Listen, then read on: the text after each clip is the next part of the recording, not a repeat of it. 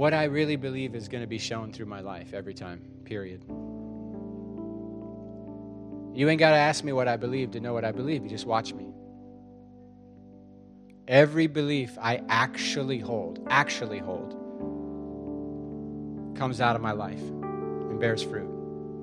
So whatever fruit I'm bearing has roots in my heart, and it goes back to what I believe. What I really believe is true. What I really believe is real. We've grown really, really good. We've grown really, really good at saying we believe God and living a different way.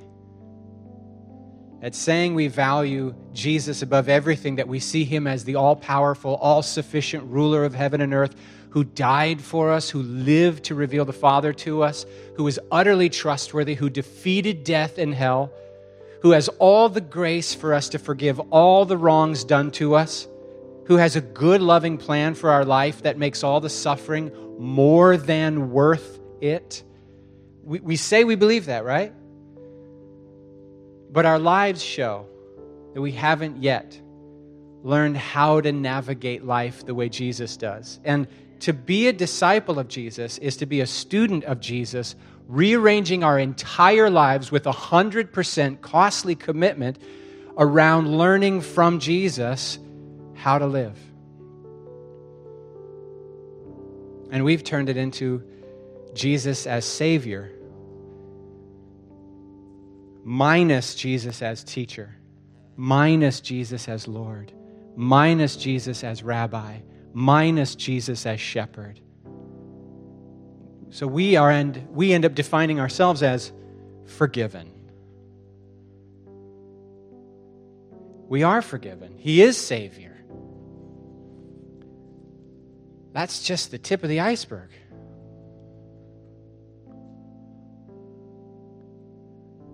He wants so much more for us. Notice I didn't say he wants so much more from us. He wants so much more for us. He wants to pour his love in us so deep that it actually satisfies the deep hunger and need of our soul. He wants his reality to be so real to us that it dominates our emotional and psychological understanding of today, 9 a.m., 10 a.m., Tuesday morning. That phone call, whether you get that bad news, that text, that where suddenly your life feels like it's falling apart. He wants his reality to be so dominating our inner reality that without us trying to, we find ourselves behaving and responding the way Jesus did, naturally and easily.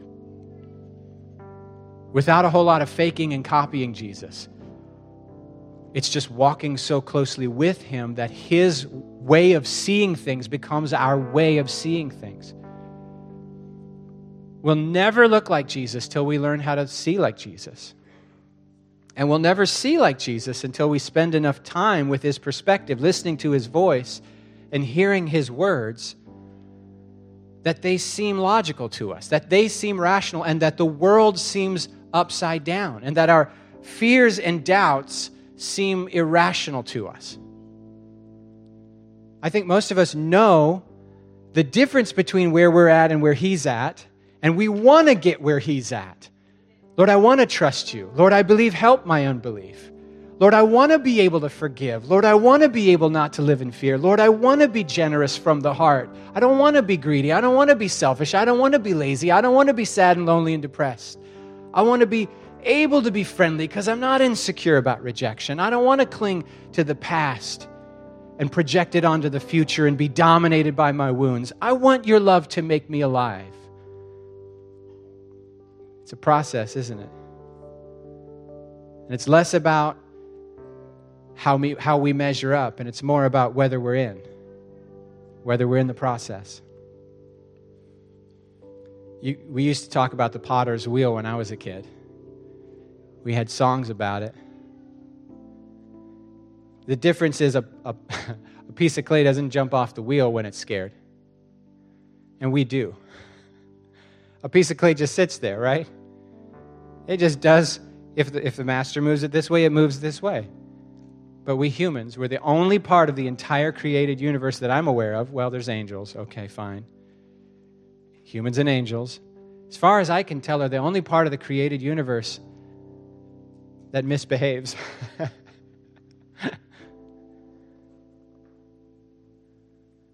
Everything else is radiating God's glory if we're open to it, if we're open to seeing it. Let me give you a few verses to back up some of what I've been trying to say. Jesus said, if you make the tree good, the fruit will be good. He said a tree is known by its fruit, and he said, out of the abundance of the heart, the mouth speaks. We often excuse ourselves saying, but my intentions were good, Lord. I know my attitude was bad. I know my behavior was bad. I know I was mean, and I know I was kind of nasty, and I know I was kind of a jerk about it, but I meant well. I like to sing to one of our cats. He says, come pet me. And as soon as you pet him, after about 2 seconds, he turns on you. And he swipes at you. And he bites at you. And I say, oh, he has a yucky heart. And Carrie's like, no, he doesn't. He's a good boy. He's Mama's good boy, aren't you? She's the only one he likes. She was gone a couple days taking some kids to Rosedale. He was mean the whole time she was gone. She gets home. He comes out. Jumps up next to her, curls up on her lap, lets her pet him. Then here comes Annie, and Annie's like, can I touch him? And he's like, I'm like, see, he has a yucky heart. He needs to go to cat obedience school.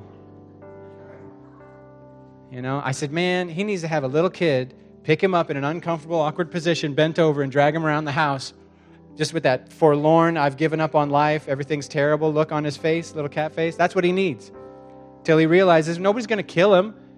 We actually like you. You don't have to, because we got him from outside under a bush. He's still got that orphan spirit thing going on where he doesn't know he's loved. He doesn't know he's safe, and he's just not sure who to trust. It's going to take a minute. I think having that one surgery that we all know what I'm talking about is probably going to help. Oh, yeah.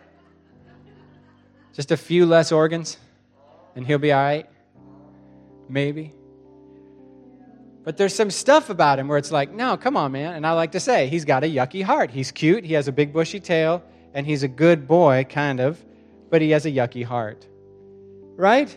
You don't have a yucky heart. I wasn't saying that at you. I was saying because you know the cat. That's what I'm saying. And sometimes we got a yucky heart. But as a Christian, we're not supposed to say that, right? I love God. I love people. I believe in the Lord. Bro, you got a yucky heart today. You need to spend some time with Jesus.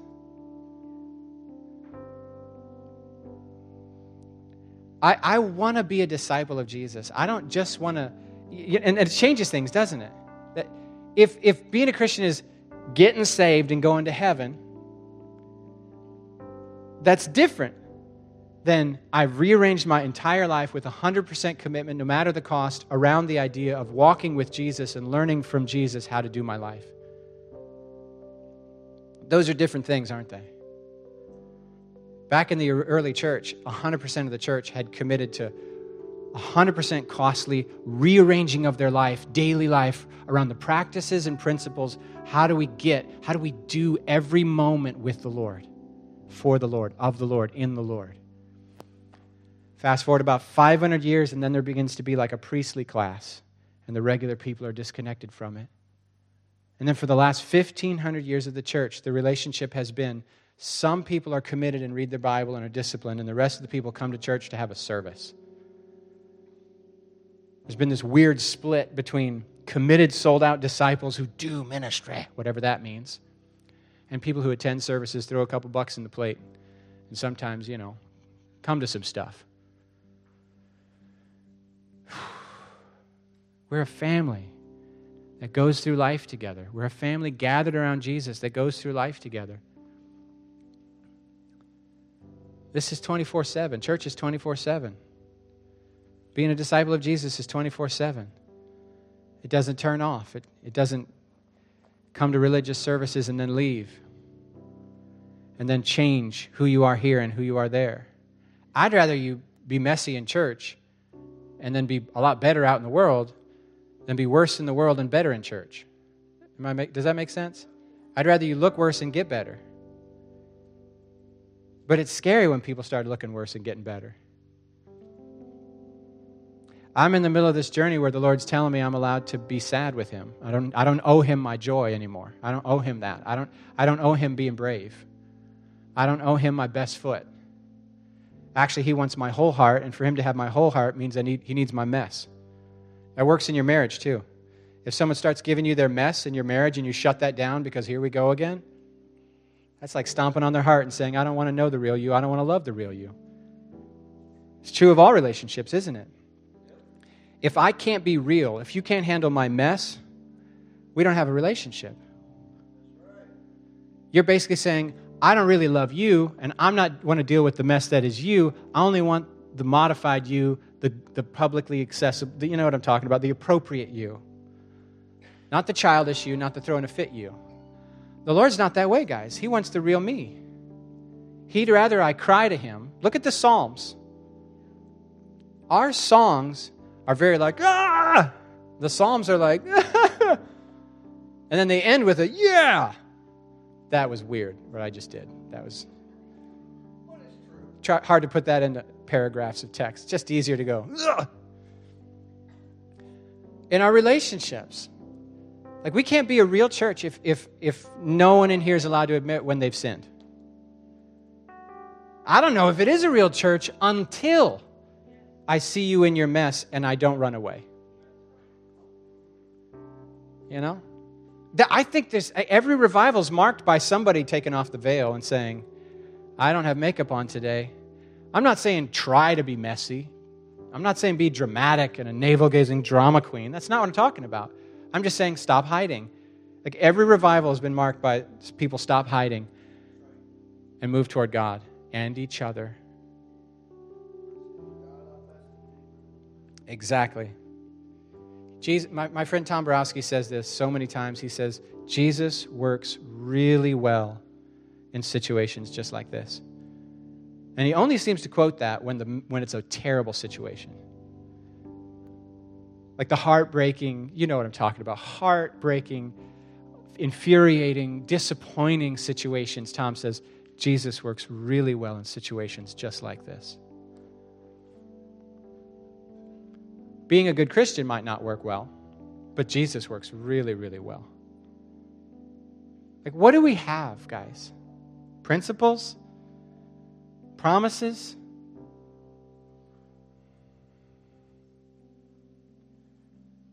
We have Jesus.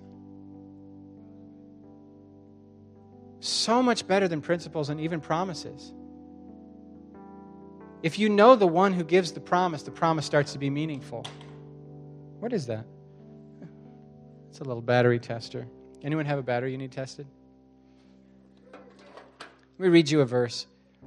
1 Peter chapter 1, verse 21. Through Christ, you have come to trust in God. And there's a world in that one sentence. Through Christ, you have come to trust in God. So many of us, God, so big, so out there, so transcendent. But something about Jesus, Peter says, before I met Jesus, I wasn't really able to see myself as someone who could do the God thing. Before I met Jesus, before I was a fisherman on my own thing, doing my own thing, before I encountered Jesus and he said, you, me, let's go, I really didn't know the Father was like relevant to me. Like, I didn't know I could be relevant to him, and I didn't know he was relevant to me. But through Jesus, I've come to trust the Father. Through what Jesus has shown me. And that, like I said, there's a world in that verse. What has Jesus shown you about you? The real you is hid with Christ in God. It'll only be found as you find him. And the more you find him, the more you find, I'm the beloved of God. I was chosen before he created the universe. He chose me. Before he created the universe, in love, he chose me. That's revealed through Jesus. And I'm apparently worth the blood of Jesus, guys. I'm a house fit for a king. I mean, apart from Jesus, all I knew was I'm a sinner. But in Jesus, I realized sinner isn't my identity. It's just how I became, but it's not my real self. So please stop saying I'm a sinner saved by grace. You were a son first, then you fell into sin, and He's redeemed you out of sin to get you back to your true self. Sinner is just a step on the journey, something you became, and not who you are. Because again, if you believe deep down you're evil, if you believe it, and so many of us do, deep down we believe we're evil. Deep down we believe we're not worthy of love. That's why I think those things Doug just wrecked me with. You know, from the belief that I'm not worthy of love, Jesus, deliver me. From the belief that if people really knew the real me on the inside, they wouldn't want to be with me. I have to heavily modify me. Deliver me. It's in Jesus that I find my real identity. It's in Jesus I finally see the Father. I'm sorry, guys. I don't mean to preach. I'm just trying to do 5 minutes on this one verse. Let me get up out of here. It's through Jesus we come to trust in God, and it's through trusting in... Jonathan's trying to encourage me to go longer again. It's the way he is.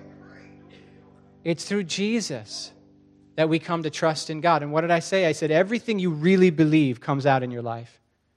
You don't have to ask somebody what they believe. You just watch their life to see what they believe, right? Your system is perfectly designed to give you the results you're getting. If you don't like your results, don't look for who to blame. Sit back and sit still. And maybe if you're like me and Stan lately, and Jonathan apparently, set the timer for 15 minutes and just sit quietly with Jesus. And don't talk. Don't pray. Just be. Just be. Stop filling everything with noise. Let Him be your shepherd for a minute. You go, 15 minutes? I thought you said total commitment. Well, part of total commitment is sit still with Him. Say, okay, Lord, you say my system is perfectly designed to give me what I'm getting. You say fruit reveals root. You say everything I really believe bears fruit, which is why the righteous are saved by faith. It doesn't mean they're saved by believing something that's correct, even though their life's totally inconsistent with it. It means the only way to get with God is to change what you believe at the root level so that you go with God, because you look and you see, oh my word, you're beautiful, you're incredible, you're strong and powerful, I can trust you. You've stripped away the fear of death and everything I've lost somehow in the great restoration that's coming when Jesus returns. Every single grief and sacrifice and loss will be repaid and more, and I won't even consider it comparing with the sufferings I'm going through now. Won't even be compared with the glory I'm going to get then. The glory I'm going to get then. Now, if you, in theory, we go, oh yeah, that's right, that's Christian doctrine. But imagine if you just believed it. We just struggle to figure out, I got 2, sleeping bags, and this guy needs 1. Should I give it? Should I not? I don't know. That's my favorite one. That struggle comes from what I believe, doesn't it?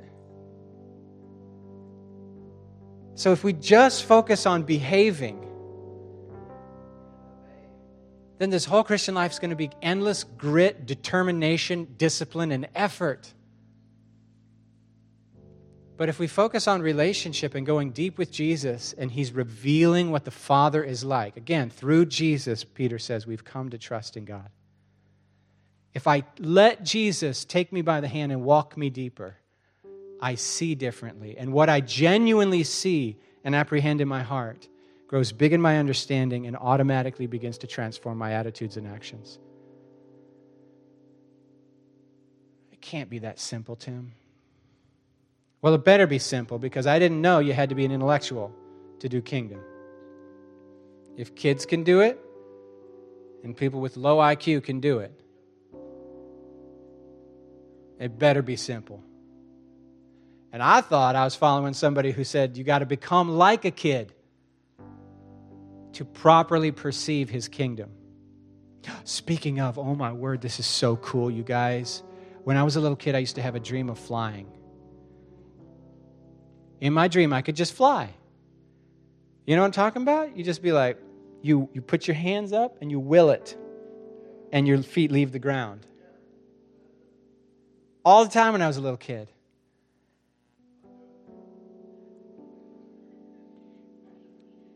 It's so strong, sometimes I actually start to believe I can do it in the non-dream world.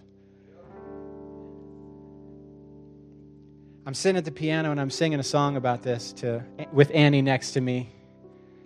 Singing about watching my feet leave the ground. The houses get smaller and the cars get real tiny, like little, little Matchbox cars. The home's looking like a little Christmas thing. What's that thing called where you make the little mini houses with the trains? That thing, model. The trees get smaller. Suddenly I'm up there with the birds. And I'm free. I hear this little voice yelling at me to come down and do my chores. Oh, it's Mom. Sorry, Mom, I'm flying. Too bad, I'm free.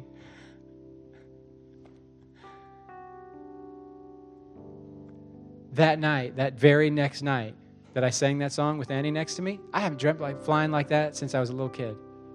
I sang that song with Annie sitting next to me. That next night, I had the flying dream again. It was awesome. Here's how the little song ended. 2 nights in a row, I dreamt of flying. I dig it, dude. It's cool. Here's how the song with Annie ended. I think deep down as a little kid, we all want to be free, and we intuit that if we can fly, we'll be free. And here's the weirdest thing. It's in your Bible. I'm not making it up. When Jesus comes back, it says there's going to be a loud shout of an archangel. That's a big boss battle angel, like a general. And there's going to be a loud trumpet, and Jesus is going to return on the clouds. And who's going to meet him in the air? Tim. Well, and you guys are welcome too. And I was like, are you kidding me? That intuition of a little kid is biblical. You know how often it is that we treat little kids like, get realistic. Now Bunny's worshiping. I'm just trying to tell you on this one verse that it's through Jesus that we've come to trust in the Father. Here you go, Stan. Here's your microphone. And walk you up. 50. That's perfect time. Yeah. What time we got? 11:52. 11:52. So, I don't know about y'all, but I'm wrecked. So, I had a plan, but it's all good. Tim needed to do what he needed to do. But I want to share this real quickly with you guys. If you see me standing up here with no shoes on, you're going to start seeing this a lot. Because this house that we walk in, it's not just a house that we walk in. This is God's property. This has been given to us by God. This is holy ground that we're standing on in this building. And wherever we go, that holy ground is with us. Okay? So this is holy ground that we stand on in this building. We need to treat this place like it's holy ground. This is God's house. We need to treat it like his house. And I'm not saying we're not doing that, but I'm just telling you that this place is holy. Yes. This place is holy. And so I wanted to share that with you, and I'm going to share something else, and then we can just have a prayer team come up. So, if anybody hasn't seen the Jesus Revolution, please go see it. So I went and watched it, and I've seen the Passion of the Christ. I've seen I Can Only Imagine, and that Passion of the Christ, I just couldn't handle that. Of course, who can? You know what I mean? I Can Only Imagine. I felt the presence of God, but when I went and seen the Jesus Revolution, I got totally wrecked by God. And it's just been an ongoing thing ever since I watched that movie. There's been this theme that's been building since December of last year, and I don't think it's just a theme because everything that's going on in our world, God has just been putting this burning in my heart for revival, and He is not letting go, guys. He is not leaving me alone about it. And so I just been praying, God, it's an awesome thing you're doing in Kentucky, but guess what? You can do the same thing right here in Delaware. The same exact thing right here in Delaware, God is doing now. I've been getting emails from different churches and different things that God's doing, and I'm telling you, God is moving. God is moving, and we just need to get in the water. We just need to get in the wave and go with Him. Just during worship, the Lord was giving me, let's go take a ride with Jesus, because that's what He wants. He wants us to get in and go take a ride with Him, and we got to do that. It's not time to be sitting on the sideline. It's time to get in on what God's doing, because He's doing something amazing. Even spending time at home with God, it's just been like, whew, just like downpour.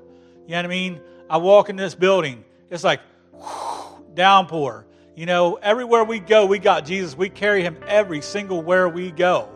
So I just want you to know that revival starts with me and you. It starts with us. It starts with one person.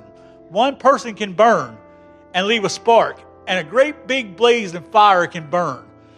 So it just takes one of us, to go after Him, and it takes us laying down our pride, laying down what we want, laying down, let's get out. I know I'm preaching, but I'm just telling you that the presence of God won't leave me alone about this stuff. It shouldn't be 12 o'clock, we're going to get out these doors. It shouldn't be 12 o'clock, we're going to run out these doors. God wants us to spend time with Him. It shouldn't be a time frame on what God wants to do. Okay? There shouldn't be a time frame. We should have reverence before the Lord. If He's sitting here and He's on you and you can't go nowhere, don't go nowhere. Just because everybody else is going, don't go. Unless he tells you to go. Unless he gets you up from that and says, okay, you're done, you can go. So I'm just telling you, I'm going on a ride with Jesus, and y'all can come. If not, I'm going anyway. I'm just letting you know. I'm just telling you. And stuff. I'm going to share 3 real quick things, and now I'm going to bring a prayer team up. Our prayer meetings have been on point. Tim's been teaching on Wednesday nights, and it has been. I'll sit there and it's like just from teaching, because we're digging into what God has. It's not about us. It's about Jesus. But He wants us to dig. He wants us to dig into what He has. If it's prayer, it's hearing the Word, whatever it is, He wants us to dig into it so He can hear us. So we've been, prayer night this past week, it's just like been awesome. So if you're not doing nothing on Wednesday nights, come out, because God's showing up. God is showing up here. God is meeting us here, okay? I know sometimes you got work and people got work, and I fully understand that. But I'm just telling you, if you can meet, come meet. You know what I mean? And stuff, But we just, we did this thing on Wednesday, and we're going to do it. We're going to do it. So whoever was here on Wednesday night, I want you to come up here.